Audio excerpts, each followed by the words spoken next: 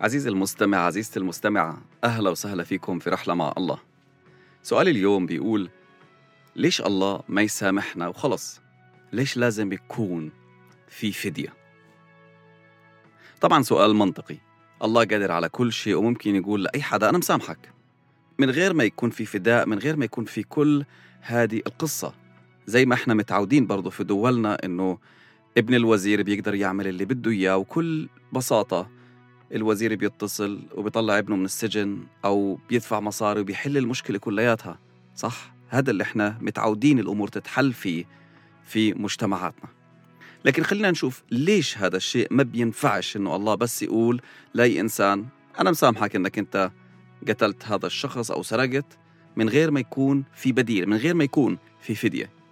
مهم إن احنا نعرف إنه الله عنده صفات مطلقة. يعني مثلا لما نقول إنه الله عادل، فالعدل عند الله 100%، مش 99% ولا 70%، لا 100%، عدل كامل مطلق، هو عادل.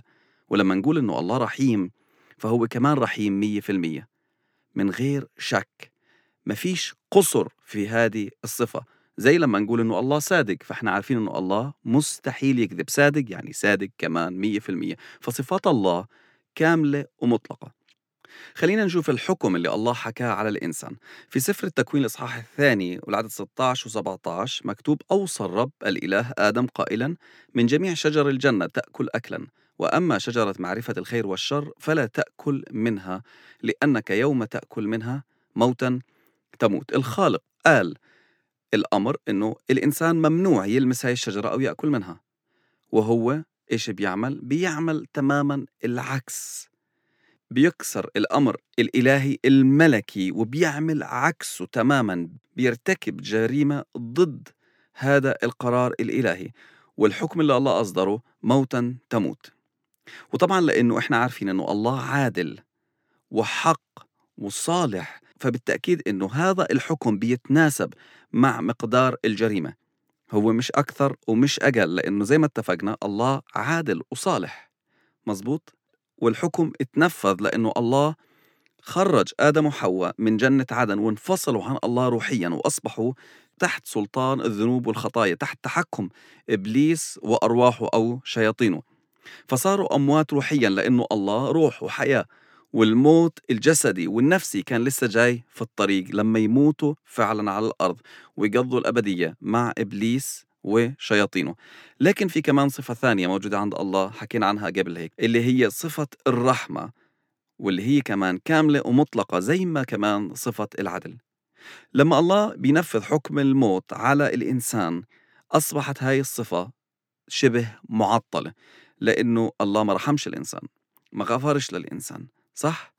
أنت كمان بتآمن في الله أكيد، وإلا ما كنتش رح تسمع هذا الفيديو. كمان بتآمن في الصفات المطلقة اللي موجودة عنده، فبالتأكيد أنت كمان بتآمن في حكمته، وإنه هو أكيد عنده حل كيف إنه هذول الصفتين يقدروا يتطبقوا 100%، ياخدوا حريتهم 100% من غير ما واحدة تقلل من الثانية أو تعطل الثانية.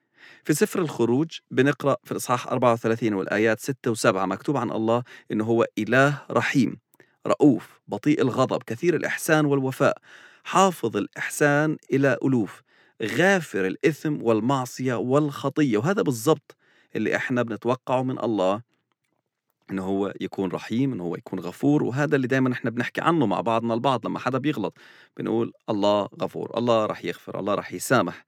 لكن خلينا نشوف كيف هدول الاثنين مع بعض بيركبوا. عدل الله بيقول بكل بساطة الإنسان لازم يموت، القاتل يقتل، صح؟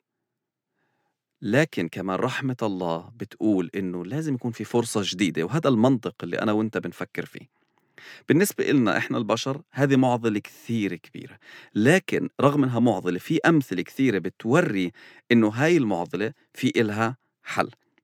خليني أحكي هاي القصة اللي بتوري إنه كيف هاي المعضلة ممكن تنحل. في قبطان سفينة معروف عنه إنه هو كان عادل، كان حقاني. في رحلة من رحلاته الطويلة أجاله الطباخ وقال له في حدا بيسرق من المطبخ. وطبعا حسب القانون اللي كان القبطان حاطه لازم السارق ينجلد 40 جلدة، وهذا فعلا اللي صار. لما مسكوا اللص جلدوه هاي 40 جلدة. لكن بعد فترة أجى الطباخ مرة ثانية للقبطان وحكى له في حدا ثاني بيسرق. طبعا القبطان غضب جدا وأمر إنه لازم يدوروا مين هذا الحرامي اللي موجود في طاقمه. ولما دوروا اكتشفوا الحقيقة المؤلمة إنه السارق ما كانش إلا بنت القبطان. والآن في معضلة كثير كبيرة، لأنه القبطان هذه بالنسبة له بنته حبيبته وحيدته، لكن كمان في قانون في دستور بيقول إنه اللي بيسرق لازم ينجلد 40 جلدة.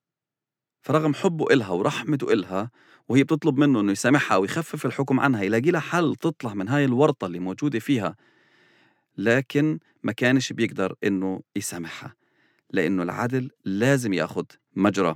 ولو العدل ما أخذش مجرى بالتأكيد هذه السفينة رح تتحول لفوضى.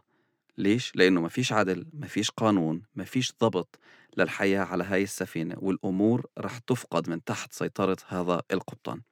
المهم في وقت المحاكمة القبطان بيقول هذه الجمل الرائعة، بيقولهم القانون اللي موجود عادل، اللي بيسرق لازم ينجلد 40 جلدة، ومش من العدل إن أنا أسامح بنتي لأنها بنتي على اللي هي عملته.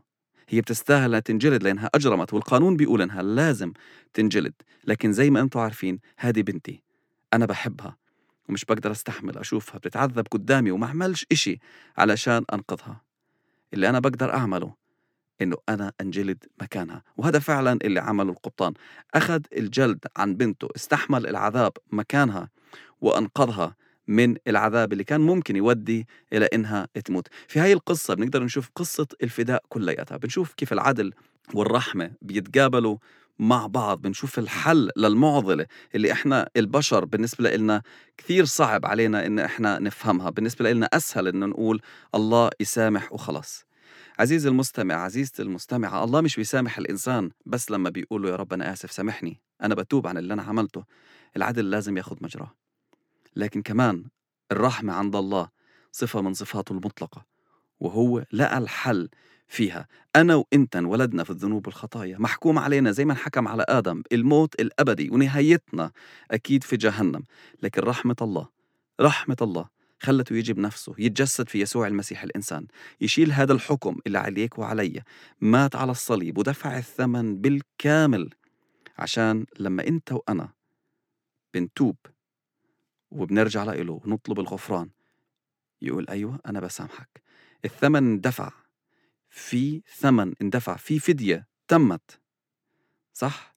بيقول الكتاب المقدس أجرة الخطية موت.